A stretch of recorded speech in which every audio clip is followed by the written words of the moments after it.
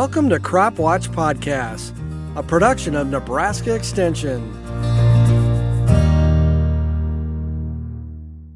Welcome to the Crop Watch Podcast. I'm Michael Sindler, a cropping systems extension educator. Today, I'll be joined with Dr. Humberto Blanco from the University of Nebraska-Lincoln. How are you doing today, Dr. Blanco? Very good, Michael. Thanks for this opportunity. No problem. Dr. Blanco, could you tell us your role at the university? Yeah, so I'm a professor here in the Department of Agronomy and Horticulture. I've been doing research and also teaching classes in soil management and soil physics. So my work has been looking at how different management practices can affect soil. So we are linking this now with soil health. So we are looking at the specifically different management practices, cover crops, biochar, conservation, tillage, and other practices to see how, these systems affect changes in soil health. So you brought it up, biochar. What is biochar? I've seen there's like specific composition of carbon required for something to be actually considered biochar. Excellent question, Michael. Yeah, biochar is we can call relatively new practice that we are looking at. So a theoretical definition is that there's any organic material that's burned at high temperatures between 300 and 700 Celsius and with low or no oxygen. So that's the main difference from charcoal and other materials. So it's pyrolyzed at low or no oxygen at high temperature, and depending on the system of the gasification, all that stuff that one has, but temperature ranges between 300 and 700 or 800 Celsius. So I'll go ahead and jump right into the hard questions. Why would people be interested in applying biochar to their soils? Yeah, so biochar is quite different from other management practices that we have been looking at around here. There is a lot of excitement about cover crops, right? And then obviously no-till has been used for quite some time in some cases, right? So what about, the biochar? This material is unique because it has a high carbon concentration. So carbon concentration depends on what we call feedstock that's used to produce biochar. So it ranges between, surprisingly between 25% and all the way to 90 or 95% of carbon.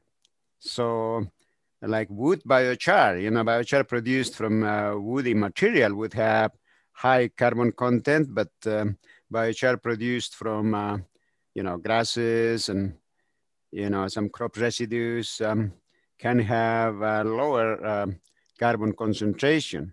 So why do we even consider, using biochar in our farms or, right, the croplands? It's because biochar has sort of the high carbon concentration, and if you are concerned about increasing organic matter, right? We by plowing and intensive agriculture has really caused a lot of carbon, loss of carbon, right? So, and it takes a lot of time for carbon to be gained because we have been using this in some cases cover crops and adopted no-till systems. But you know what?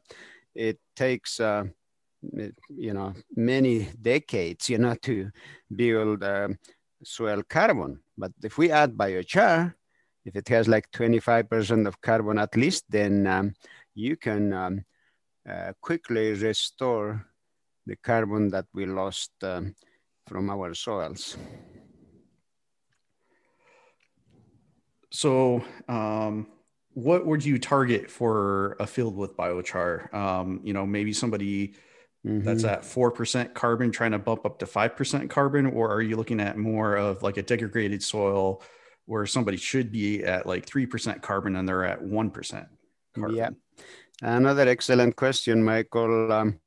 Yeah, I mean, biochar has not been much research here in the Midwest. I mean, there are, a few studies, but it has been used more in other countries.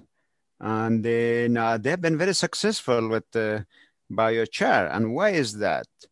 So it's because in other, like in tropical soils or regions, I mean, soil organic matter content is, well, if you are lucky, it's going to be 1%, right? So in some cases, less than 1% of organic matter.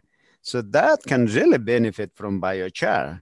But there are some studies around here, a few studies that have applied biochar to high organic matter soils, like 4%, 4 or 5% of organic matter. So then we don't see a lot of benefits. And so that's a great question. That depends what you are looking at. I mean, that's a loaded question. Well, does it mean that we shouldn't be thinking about using biochar then in soils that have 3%, 4%, like around here, right? No, still biochar can provide benefits, like for reducing nitrous oxide emissions, for reducing nitrate leaching, right? So we can improve nitrogen use efficiency, for example. But if your organic matter content is less than 1% in some cases, even like in Western Nebraska, right? So we can, we might be able to increase yields, while, improving, nitrogen use efficiency, or even capturing water, so, but in short, yes, biochar will provide more benefits in low fertility or low carbon soils. And another thing is like, sandy soils, right? Sandy soils lose a lot of nitrates through leaching. Well, biochar has been shown that can reduce leaching, in sandy soil. So that's another service that we are looking at. So with biochar, well, I'll back up. Farmers are impatient at times. They want results immediately. I know when you look at cover crops, it seems like, rarely do you have a year one effect on some of your soil physical properties. Yeah. When you look at biochar, do you get a payout year one, or does it take longer than year one to get that payout? That's a good point. Yeah, the effect is the payout is immediate. That's the nice thing of biochar. But now next, probably you have another question, Michael, coming up, might be the cost, so, right? But biochar, when we apply biochar, I mean, we are going to see an immediate increase in soil carbon, and that's, closer related to organic matter. So then if leaching is a major issue in your farm, and then applying biochar will reduce that. And what about increasing water holding capacity? So that's going to be an immediate benefit. So that's what I was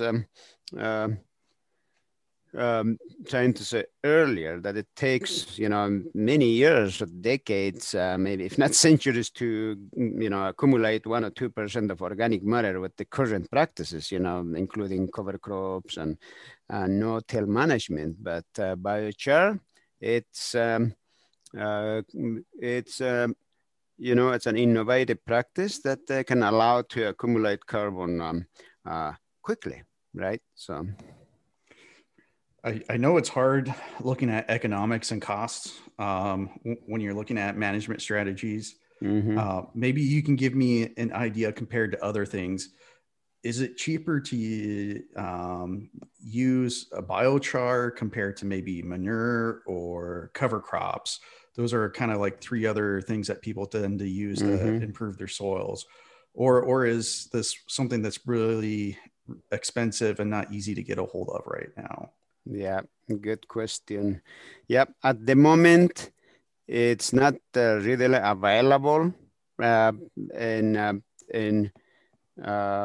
especially in the Midwest. You can purchase, like we have a good number of research sites here in Nebraska, and we purchased our biochar from a company in Wyoming. But this is the good news. This biochar, research and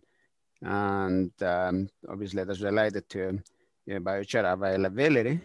It's gonna become more and more, relevant in the near future. For example, I'm working with Nebraska Forest Service, with some folks from there, and what they're doing is they're going to produce biochar from woody waste material and then corn stover. So they're going to take corn stover and wood material to a gasification plant in Iowa.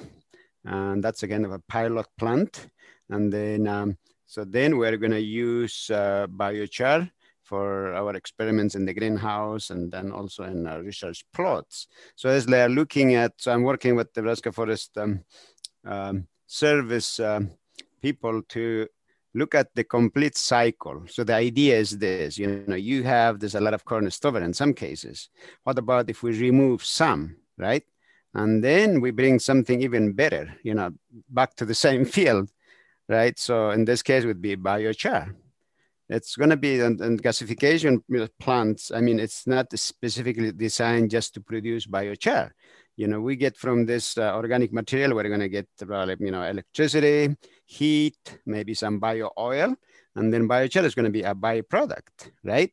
So then we can bring that byproduct back to the fields where we removed corn stover. So that's again looking at the complete cycle, and this is generating a lot of interest. I mean, we have a couple of projects funded to see how this can really improve our soils and again going back to improving nitrogen use efficiency and maybe stabilizing yields and increasing yields in some cases. Well, I know I'm excited to hear more about your research down the road, especially after time. Those are those hard experiments, those 5-year plus experiments to get the data from that.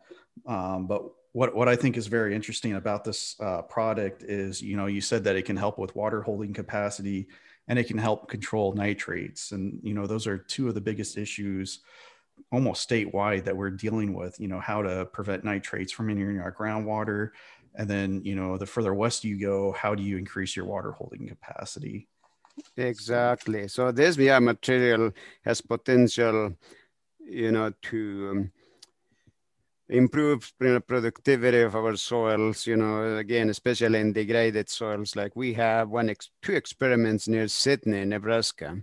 So, and we have seen some promising results, even like we are measuring available water and carbon content and, nitrate leaching, all those things. So stay tuned. We're going to have more research data to share in the next few months or years. So.